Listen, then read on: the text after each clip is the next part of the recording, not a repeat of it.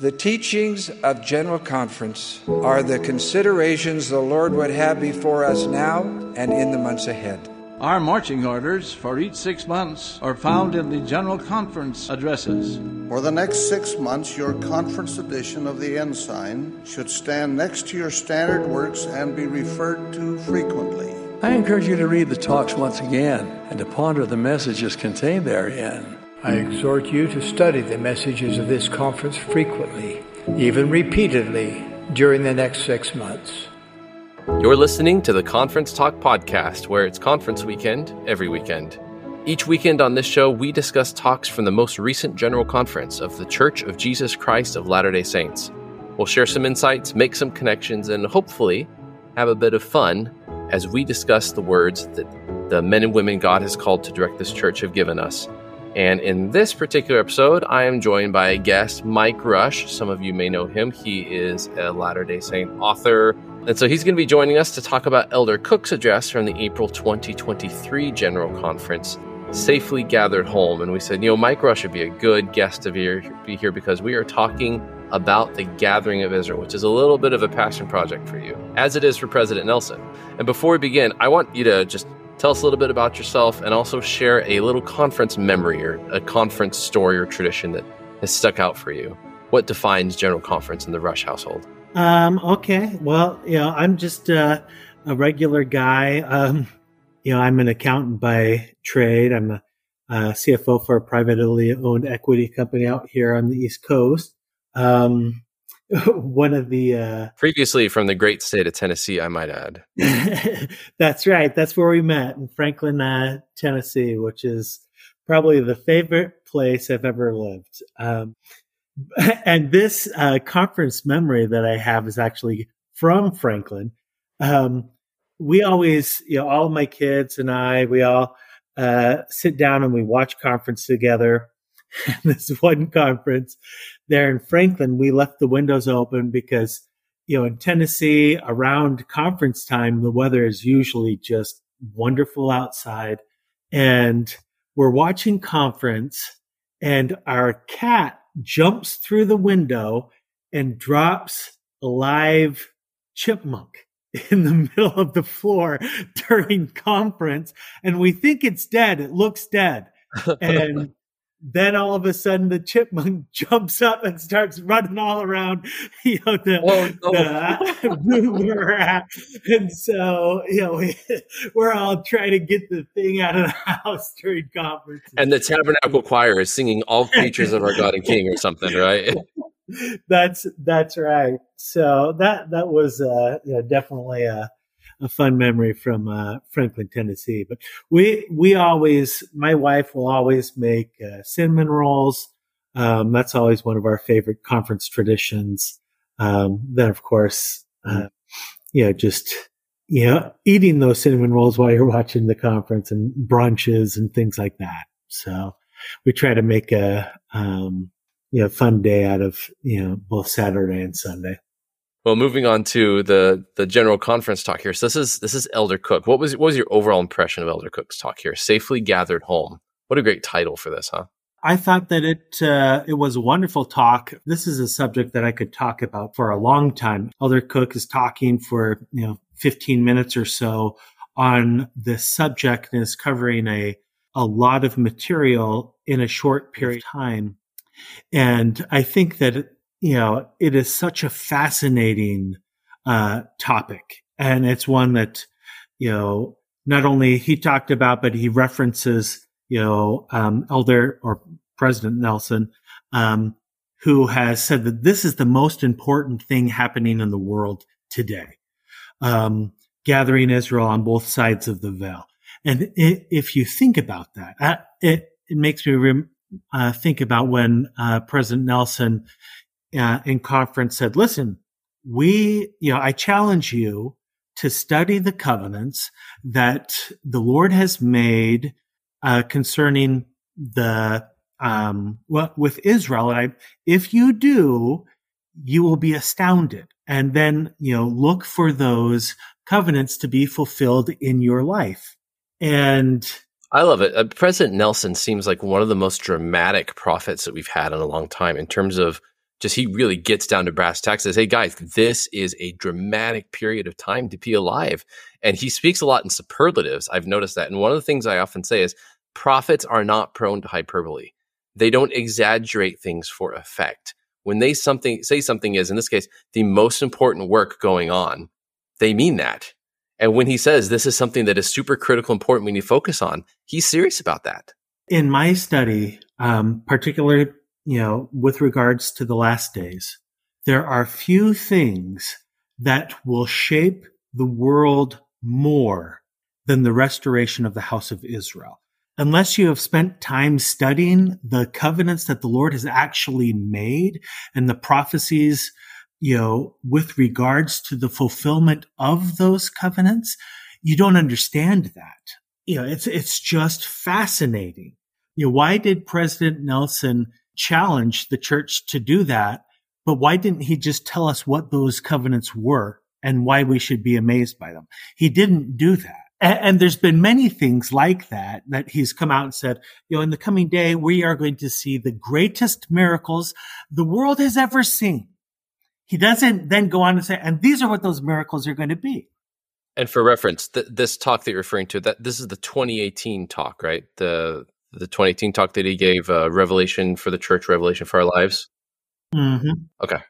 And then, of course, his, probably one of the most famous, or most oft-quoted things that he has said is that, in the coming day, we will not survive spiritually unless we, have the constant guiding influence of the Holy Ghost in our lives. But he didn't go on to explain why that would be the case. It's clear that he wants us to do something, with regards to these invitations. And when he is inviting us to hear the Lord, to develop that muscle, we should be exercising that muscle with regards to these invitations that he is extending to us. And I think that Elder Cook's talk is kind of a glimpse into, hey, if you have taken our prophet up on his invitations, you're going to be starting to consider these kinds of things.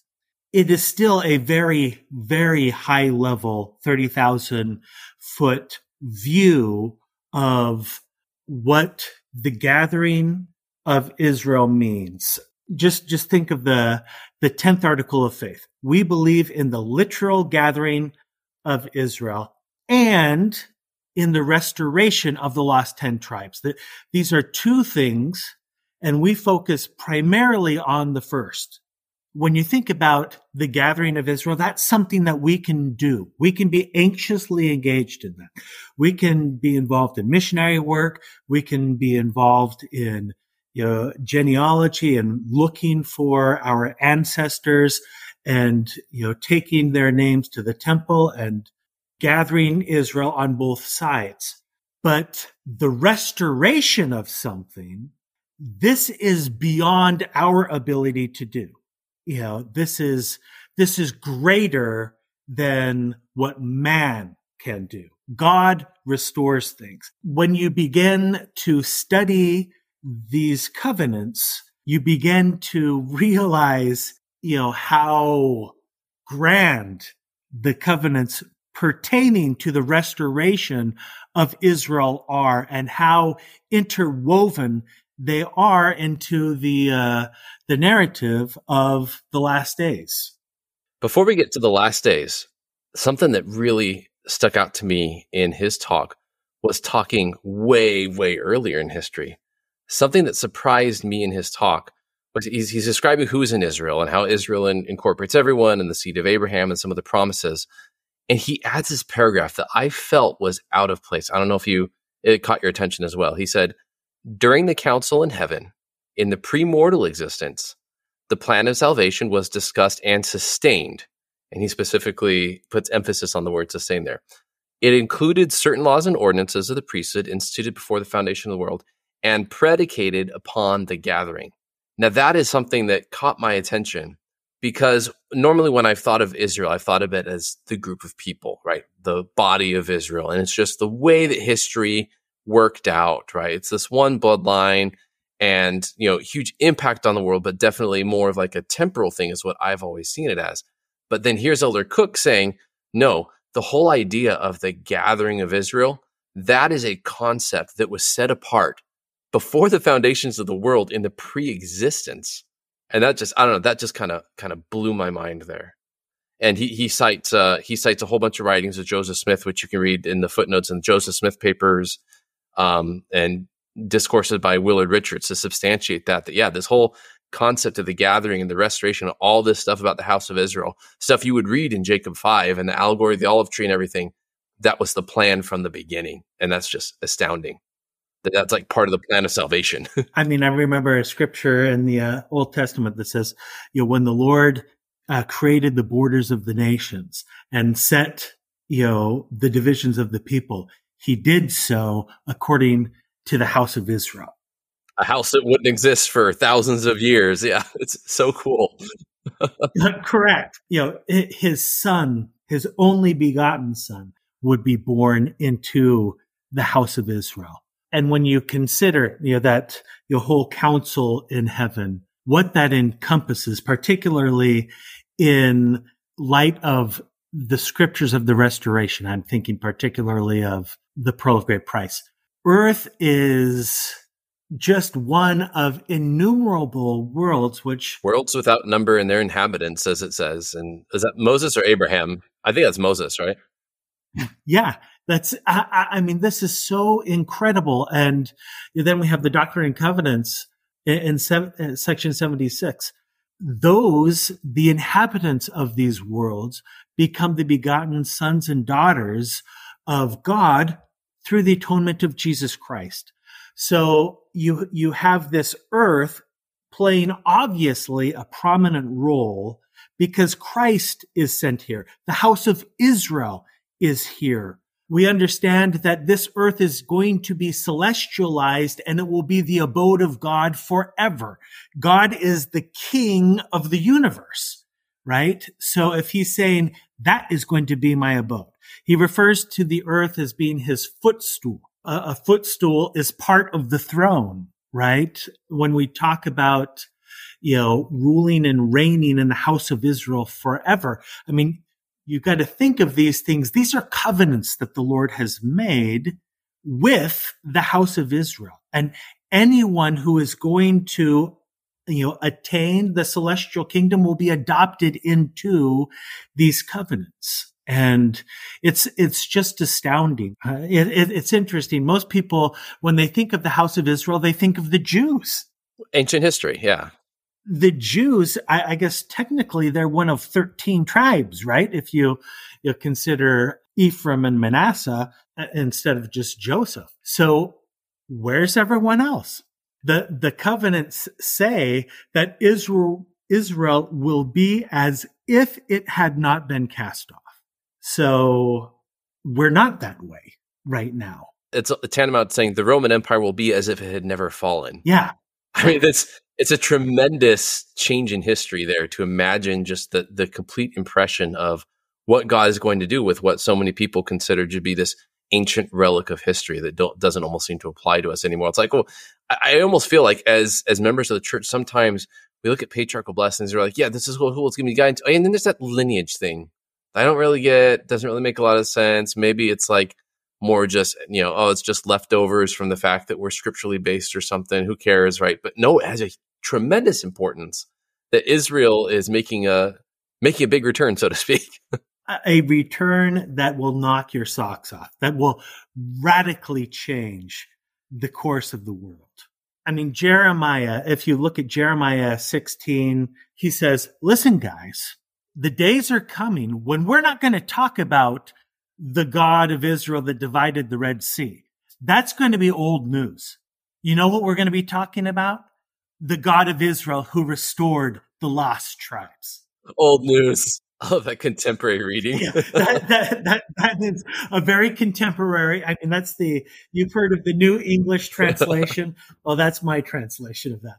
But that is essentially what that passage is saying. And it's not the only time in Jeremiah that he says that. Or in our standard works, right? The Bible dictionary. Yeah. You look at the Bible dictionary under the definition of Israel, kingdom of, and you look at the last two paragraphs, it basically says, listen, the gathering of the lost tribes of Israel will rival the exodus of Egypt. So you think about that, and you think about the gathering that we are involved on both sides of the veil, which is awesome. I was a missionary. I have a daughter out on a mission right now. The fact that teenagers are going out in the mission, and the gospel is being preached to the world by the mouths of, 18, 19, 20, 21-year-olds, and the church has not collapsed is miraculous. But to think that rivals the exodus of Egypt, no. We are talking about something, of the order that, President Nelson is saying, hey, listen, you are going to see the greatest miracles the world has ever seen. Those miracles are going to pertain to the restoration of Israel. This is a belief that is very unique to Latter-day Saints. Elder Cook points this out. One of the paragraphs in his talk, he said, until the restoration of the Church of Jesus Christ, including the coming forth of the Book of Mormon, and the revelation and priesthood keys given to the prophet Joseph Smith, understanding of the gathering of Israel was fragmentary and limited. And I think still it tends to be a little fragmentary and limited, but it's not for lack of resources. He's saying, look, what we have in the scriptures, there is so much there, especially in the Book of Mormon, that most of Christendom is just completely unaware of. That's why you don't hear about the gathering of Israel when you talk to some of your Christian brothers and sisters. It's just not that big of a thing because it's not set forth super clearly especially in the New Testament, right? That is exactly true. And I think that when you look at the Book of Mormon in particular, I'm thinking of Nephi when he has this incredible vision of what's going to take place in America in the last days. And he starts talking about the covenants that the Father is going to fulfill with Israel. And then all of a sudden, the angel goes, hey, Nephi, look over there. And then he sees John and says, see that guy? He's going to write the rest of this stuff, and you're not going to write about it. Can't write this. And then, Nephi starts transcribing Isaiah chapters. And what are those Isaiah chapters about? They're about the restoration of Israel in the last days. I have to wonder, he knew that we had those Isaiah chapters already, didn't he? I mean, He talks about seeing the Gentiles going forth with the book. So it's not like he's like, hey, in case you guys don't have these 18 or whatever it is chapters of Isaiah, let me go ahead and write them for you. He knew that we already had them. He's like, it's so important. We need this much emphasis. I'm going to write them again, and I'm going to put your seminary students to sleep, right? Because I'm going to include them because it's that important. Yeah. I mean, the Isaiah chapters were so, Nephi, he felt that he was kind of stretching it by putting some of these things in. Like you look at the first Isaiah chapters that, he puts in, you're going to see these in First Nephi chapter 21 and 22. Well, and I think maybe 20, 21. That, dear listener, is the sound of paper scriptures in the background. I don't know if anyone remembers those, yes, but Mike has them. They are definitely paper scriptures, but I'm not going to read much from these. But just listen to this chapter heading of this Isaiah chapter that Nephi has transcribed. This is 1 Nephi chapter 21. The Messiah will be a light to the Gentiles and will free the prisoners. Israel will be gathered with power in the last days. This is the topic of Elder Cook's talk. Israel being gathered on both sides of the veil. With power. With power. And Nephi begins to expound upon Isaiah's words in the very next chapter, in chapter 22. And there can be no doubt that he's transcribed Isaiah and now he's talking about it. When you read the chapter heading of this, of chapter 22, it says, Israel will be scattered upon the face of the earth. The Gentiles will nurse Israel with the gospel in the last days. Israel will be gathered. And then Nephi starts, explaining a bunch of this stuff. And then in verse 29, he says this, "And now I, Nephi, make an end, for I durst not speak further as yet concerning these things." What's the big deal? We're talking about the gathering of Israel. Why can't Nephi spill the beans on what, is going on? Well, he's thinking about the things that he saw in the vision, and the angel saying, "Hey, Nephi, John's going to write about this stuff. You're not going to write about this stuff. Isaiah's going to write about this stuff. Nephi, you're not going to do it." Was it because Nephi was so plain? Like, Nephi, you're too straight a shooter. We're going to let Isaiah handle this. Well, isn't that interesting? I mean, the people that wrote about this, the experts, John the Revelator, Isaiah, the people that were told to study. The ones that are also the hardest to study. They're also the hardest. It's like the Lord is testing us in these things. But when you really begin to study this, you begin to see this picture of what will take place in the last days, what some of these covenants mean. I think that that's why the Lord has said, okay, Isaiah's going to talk about these. John's going to talk about these. All of the prophets that were involved in periods in the Old Testament and in the Book of Mormon during the scattering of Israel, they were the prophets that gave us the most insight into these things. Ezekiel, Jeremiah, Zechariah, Ezra. These guys were living in captivity. Daniel, they saw the beginning of the Lord's, promises. They saw the business end. They were really interested in the nice ending, everything being wrapped together in a bow. And the Lord shared it with them. To me, it's very similar to how Christ spoke in parables, so that the people that were lukewarm, they weren't totally committed, they got the surface level of understanding, kind of like an onion has layers. They were at the very outer edge. It's so fascinating. There's so much depth to these things. Adding the layers like that is merciful in that it doesn't add a ton of condemnation and accountability to those who don't understand, right? Whereas it does give incredible light and knowledge to those who do, as Jesus said, have ears to hear and eyes to see. Yeah, one of my favorite scriptures on this topic is from 3 Nephi 26. I'm going to paraphrase it using my same translation that I used for Jeremiah. But this is Mormon who's compiling all of these records together. And he was totally invested in what the Lord told the Nephites. And he was about to explain everything. And the Lord tells him, "Mormon, you're not going to do that. You're going to give them this tiny portion, which is the lesser portion. And if they will read this, then they'll receive more through the Holy Ghost. But I'm giving them this to try their faith, for I will try the faith of my people." And I think that is fascinating. There are many prophets in the Book of Mormon that understood these things and were constrained from talking about them beyond a certain point. And you see that same kind of constraint with our current prophet, who points us to these things and says, "Guys, study this. And if you do, it's going to blow your socks off. I promise you." And then we get to choose whether we're going to follow him or not. And he drops these little Easter egg bombshells that if you're listening, You go to conference looking for Easter eggs. That's Like it's a new Disney show or something. I 14 things you missed in the latest episode of General Conference.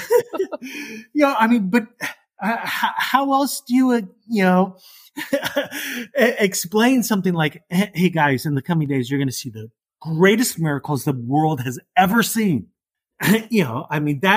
To me, that's an Easter egg bombshell kind of a thing. Like, holy cow. And how does he say something like that? And we're like, oh, what a nice talk.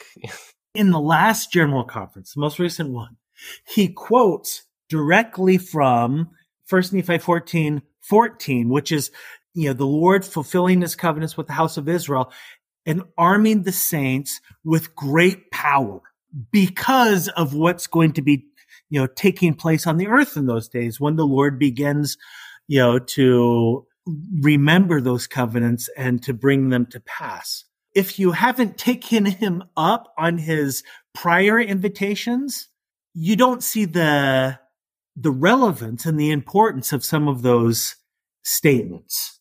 Yep, you got to be paying attention. And Elder Cook's pointing out he's able to do his own work.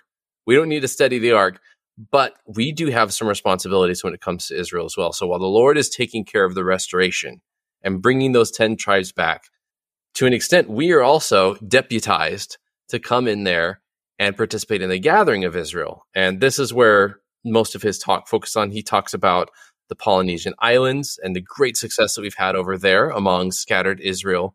He talks about the success we've had in the British Isles. He talks about the history a little bit. And then he says, now, when it comes to the gathering, we need to expand our vision even more. And he brings in that President Nelson quote. He says, anytime you do anything that helps anyone, again, prophets, not prone to hyperbole. This is a lot of superlatives. This is a very wide net here. Anytime you do anything that helps anyone on either side of the veil take a step toward making covenants with God and receiving their essential baptismal and temple ordinances, you are helping to gather Israel. It's as simple as that. I want to get that printed and put on the background of my phone or something, because it's so easy to get discouraged and caught in the weeds. And here he pivots to talking a lot more about missionary work. It's so easy to say, I'm not seeing any success, right? I mean, you remember you were a missionary, knocking on all these doors and no one wants to talk. And it's 1 out of 100,000 that actually talks to you and wants to actually take that responsibility and that covenant upon themselves. And you're like, I'm supposed to be out here gathering, but I feel more like I'm wasting time. And he's pointing out, it's like, regardless of the outcome, regardless of what success, define success, right?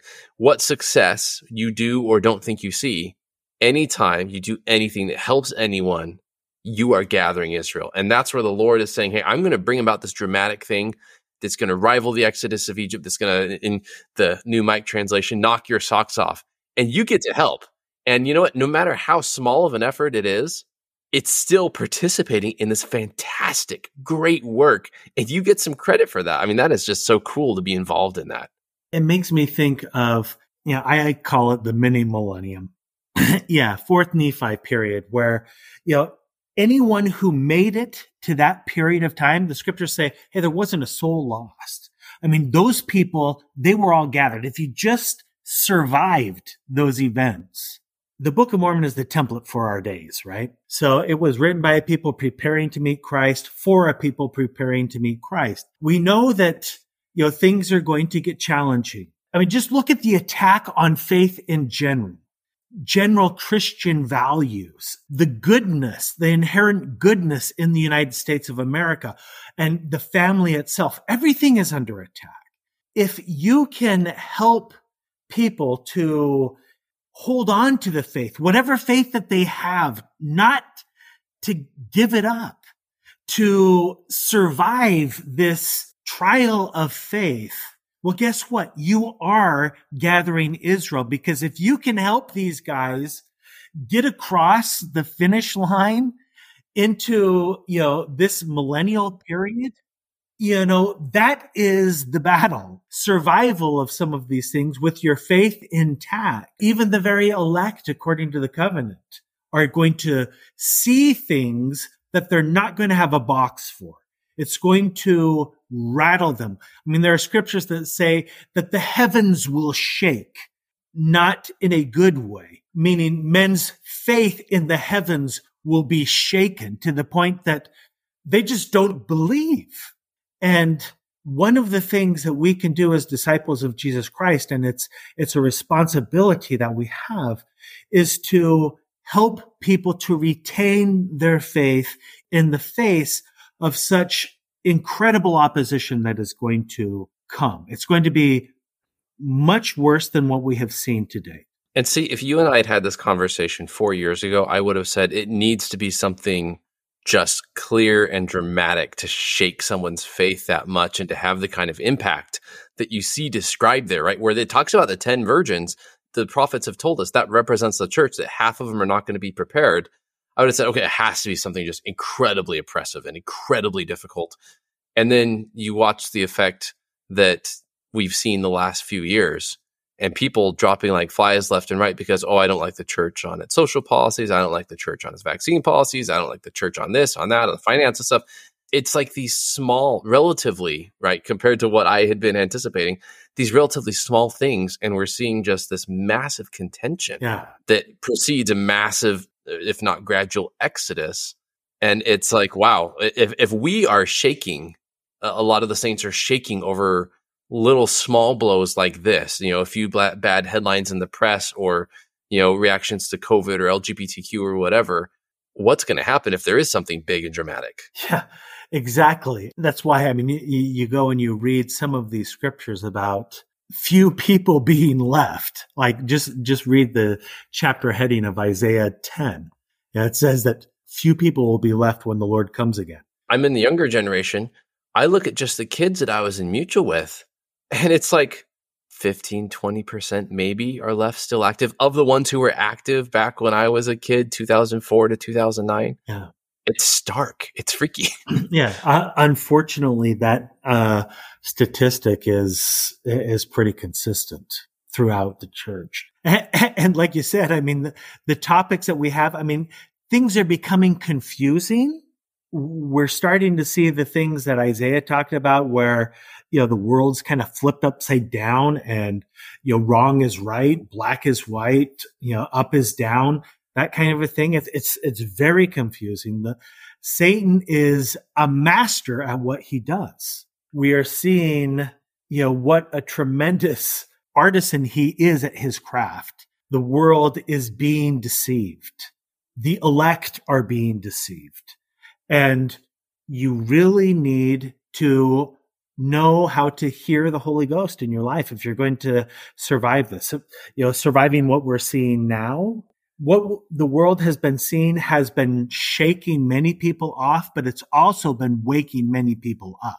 Across faith lines, yeah. Yeah, it's like, holy cow, I can't believe how stark some of these lines are becoming. Helping people to be able to see that and to retain their faith and not abandon it, that is gathering Israel. A lot of people think about missionary work as knocking on someone's door and handing them some literature. Mm-hmm.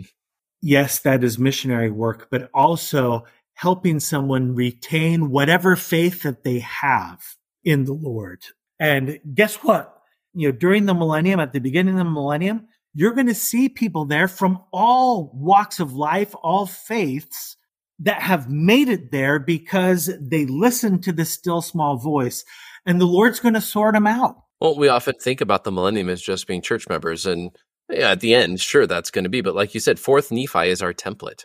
In 4th Nephi, when the voice of Christ spoke to the darkness, he didn't say, hey, all you bishops who survived, right? And hey, all you temple recommend carrying members who made it. No, he's speaking words to the general population. He says, "O ye who are spared, because you were more righteous than they," not because you belonged to the right church, not because you had ticked all the right boxes. Now, certainly in Bountiful, maybe that was the case, but it was just everyone who just was just kind of trying, right? Actually made it. It didn't have to be, that you specifically belong to Church of Christ. In fact, again, given the words of Jesus in the darkness and their reaction at the Mount when the prophecies are being fulfilled, and they're obviously not super familiar with the prophecies or remembering them, it wasn't all just the cream of the crop church members. It was just the cream of the crop of everyone generally. The people that heard that still small voice and they were acting on it, and they were not persecuting and casting out the righteous from them. They were not. It seemed like the bar was pretty low when you hear Christ's voice to the Nephites, Blessed are you who didn't kill the prophets. Yes. Okay. Thanks for doing me a solid and not destroying my servants for me. Yeah. Yeah. I just think that, most people, they're just not prepared for what is coming down the pipeline because they don't understand the covenants that God has made pertaining to the house of Israel. And we have this tendency as a people to kind of look at the scriptures and interpret them figuratively. Like everything figuratively. Yeah. Look at all of these major prophecies in the Old Testament of the initial scattering of Israel. How much of that was figurative? For the 10 tribes, how much of that destruction was figurative? I mean, they were wiped out. Their lands were left desolate. The Jews, they were removed from, Jerusalem. Jerusalem was left uninhabited. Those weren't figurative. So why are we thinking that that's figurative now? There are things in the scriptures that are figurative, but when we chalk everything up to figurative, and I myself am one who tends to do that sometimes, that's kind of falling into the trap Moroni is saying, where he says, woe unto you who deny the miracles of Christ. And I would say, I would never deny the miracles of Christ. But then to say, well, everything's just kind of figurative. It's going to be more of a spiritual. Well, okay, that's kind of denying the miracles of Christ a little bit and saying, or as he said, or to say that God doesn't work by power anymore. Yeah. There are so many incredible prophecies that, in the Isaiah chapters, in the book specifically about the restoration of Israel. For example, when Isaiah asks the question, can a nation be born in a single day? He's asking that because when Israel is restored, it will be as if a nation was born in a single day. There's other chapters where it's talking about the Jews as a desolate woman who has lost her children. And then of a sudden she sees this host and goes, whoa, who hath begotten me these? These, where have they been seen since I have lost my children? And in a single day, these children say, hey, there's not enough room here in our ancestral lands of inheritance. Make way, that we may have more space. I mean, these things, they're not figurative. These will be literal. The lands of Israel will literally be overflowing with Israelites. The American continent will literally be a safe haven of Joseph. The New Jerusalem is literal. It will be an incredible city of refuge for the saints worldwide that will be gathered to it in miraculous ways that will knock your socks off. I mean, this is kind of Luke 17 kind of stuff. There are 2 people in the field and one is taken and one is left. There are 2 people in a bed, one is taken, one is left. 2 women at the mill, one is taken, one is left. I mean, Joseph Smith actually adds a bunch more verses to that section, and he's talking about, hey, the saints are going to be gathered to Zion during this. This is what's happening. People are being miraculously gathered. These are some of the, covenants and promises the Lord has said he is going to do. So we need to spend more time in the scriptures and understanding, these things. But it is up to us. I mean, just you can take it from President Nelson, who points us in the direction. Well, in that Revelation for the Church, Revelation for Our Lives talk, President Nelson quotes Elder Maxwell. He says, there is so much more the Heavenly Father wants to tell you. And then he quotes Elder Maxwell, who said, to those with eyes to see and ears to hear, it's clear that Heavenly Father is giving away the secrets of the universe. Exactly. As people draw near unto the Lord, he draws near unto them. We need to start listening to the prophet. I mean, we listen to General Conference, but do we really act on what he has said? Give me nice warm fuzzies. Have you done anything? Did you do those things? As members of the church, we are very good at listening to conference talks. But when it comes to some of these things that he has asked us to do, it's kind of like, in the Book of Mormon, where Christ gives this bombshell discourse on what's going to happen to the Gentiles in the last days if they reject him. And then he commands everyone to study the words of Isaiah. Does it have to be Isaiah? Isn't that kind of like these Easter egg bombshells that President Nelson has given us? Where they're these incredible things that are meant to invite us to take action, and whether or not we do take action is entirely up to us. But those of us that listen and act on his counsel, we're putting oil in the lamps. Those of us that are present during General Conference and are listening to the cool talks, and then we're going about our days. This is the parable of the 10 virgins. The Lord requires more of his saints than the fact that we were lying on the couch semi-conscious during, several hours on a Saturday and a Sunday of General Conference. And maybe we listened to some talks in a car while we were driving somewhere. That isn't the box that the Lord is wanting us to check on these things. He wants us to act on this and start to see the vision and look for the fulfillment of these covenants in our lives. When we talk about the need to seek personal revelation, even on these subjects, Satan wins when he can get us to either end of the extreme, is what I've noticed. I see a lot of people in the church, especially influencers and stuff, who talk about personal authority and the necessity of personal revelation, and then they elevate it above priesthood revelation to the point where you can go ahead and start excusing yourself from the standards and the doctrines and the policies of the church because, hey, I prayed and I got a warm fuzzy about being able to violate one of God's commandments.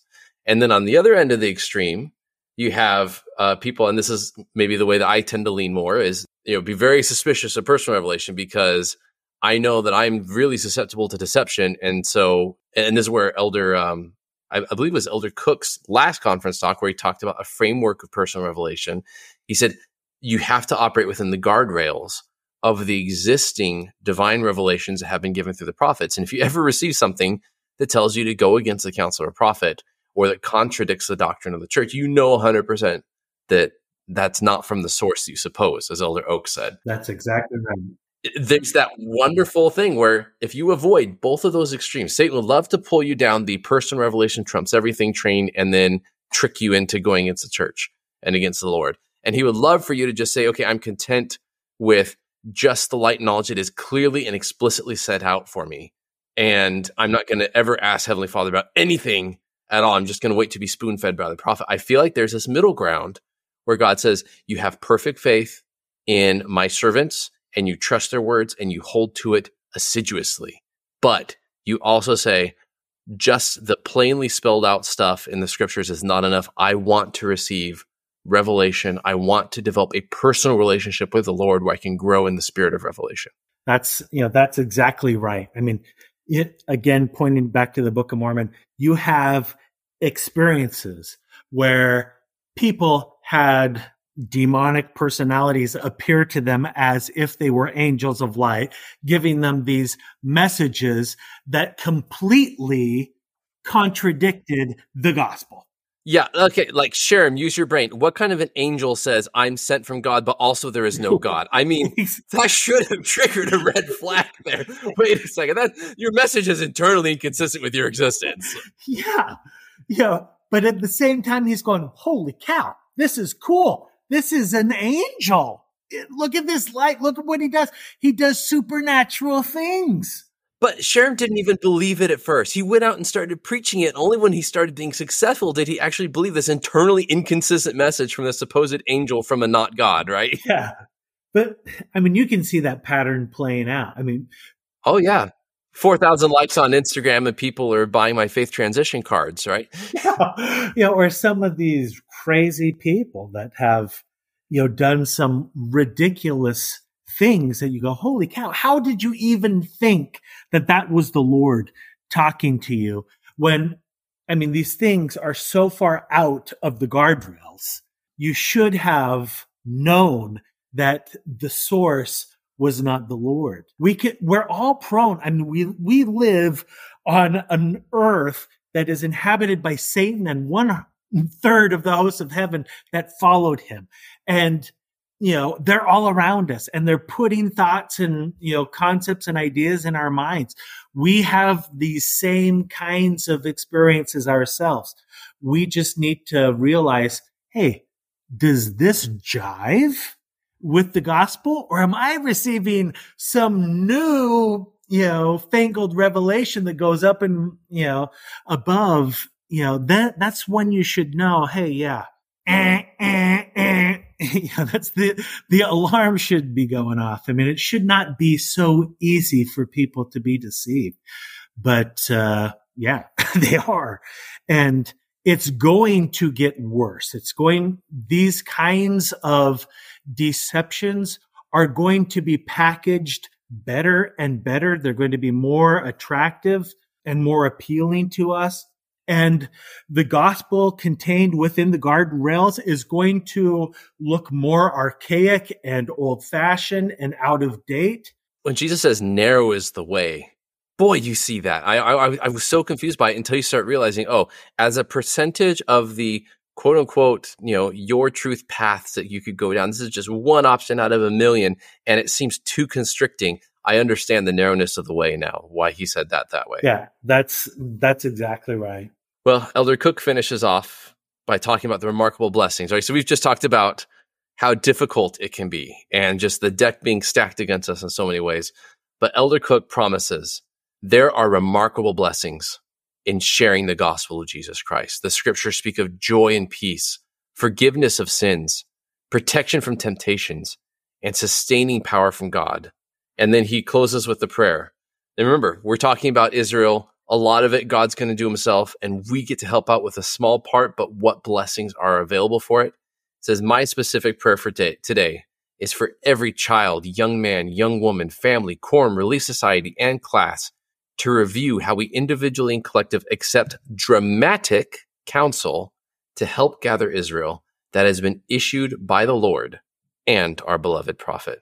And boy, that just gives me a nice little boost of spiritual energy. I'm going to talk to people. I'm going to do something. Again, anytime you do anything that helps anyone, you're helping to gather Israel. Yeah, well, just like your podcast, like this. I mean, this is something. I mean, the Lord can take your efforts and he can magnify them.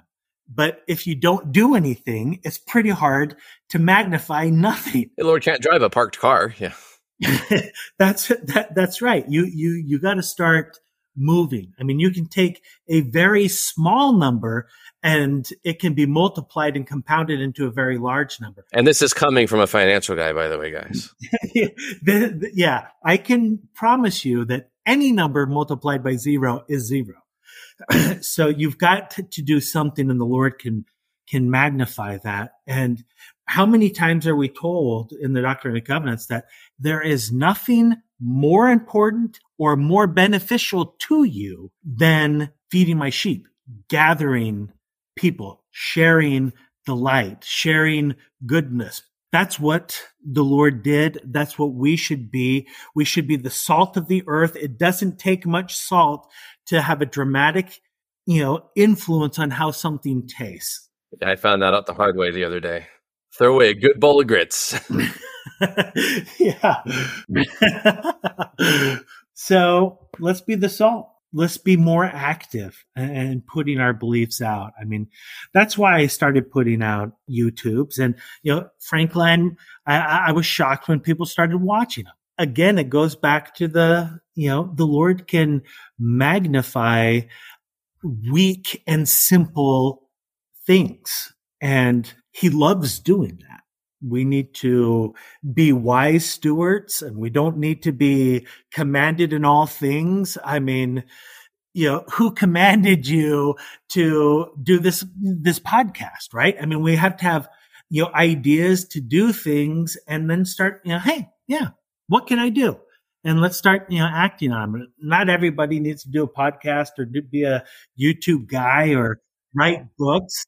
In lots of different ways, just how you interact with other human beings, but being a light when the world is becoming so dark. That's being a watchman on the tower. It's shining the light to the, poor wayfaring seaman. I mean, it's being a beacon. Well, let's talk about some ways that you can be a beacon as we close out. Where can they find you, our listeners? I have a website, thelost10tribes.com. You can go there. That's the number 10, by the way. Yeah, 10. Or you can just, on YouTube, just type in my name, Michael B. Rush, and you'll see some of my YouTubes. A lot of my YouTubes will have my website on the actual YouTube, kind of in the little ticker at the bottom. And for those who are try before you buy cheapskates like me, your audiobook, your first one, I believe, is you made that available for free, right? Yeah, you can download it from my website or anywhere you listen to podcasts. Just type in A Remnant Shall Return. That's my first book. Book is focused on the house of Israel, the covenants the Lord has made with the house of Israel. You know what? I had somebody send me this Excel spreadsheet the other day. I mean, okay, given your profession, you get sent Excel spreadsheets a lot, I'm guessing. Yeah, but this was every scripture I'd ever quoted about the house of Israel or other covenants the Lord has made. I was shocked by it. There were almost 4,000 different scriptures. This is everywhere in the scriptures. Mm-hmm. Once you begin to see this, it's a pattern that is omnipresent. Israel's big. It's a big deal. Shows up in all the standard works, and it ain't going away. It's not a historical relic. It's not just something in the history. Israel is, in a very real sense, our future.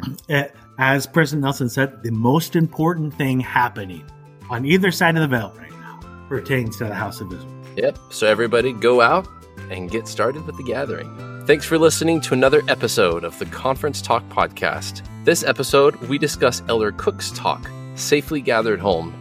If you enjoyed this episode, give us a 5-star rating. You can find us on iTunes, Spotify, and anywhere you get your podcasts. You can find links to all our podcast platforms on our website, conferencetalk.org, where you can also follow us on social media, drop us a comment, check out the show notes, find the resources we mentioned in this episode, or learn more about me or any of your other hosts. If you want to follow me, Matthew, you can find me on Twitter at JoyfulRepenter or at my blog, powerinthebook.com. And big thanks to our podcast guest, Michael Rush, for joining us today. You can find him at the Lost 10, that's the number 10, tribes.com. But while we always appreciate new followers, it's even better to follow the prophet and apostles themselves. Remember, although we love speaking about the church and our leaders, we do not speak for them. Everything said on this podcast represents our own personal opinions, for which we invite you to tune in next week. More personal opinions on the Conference Talk podcast.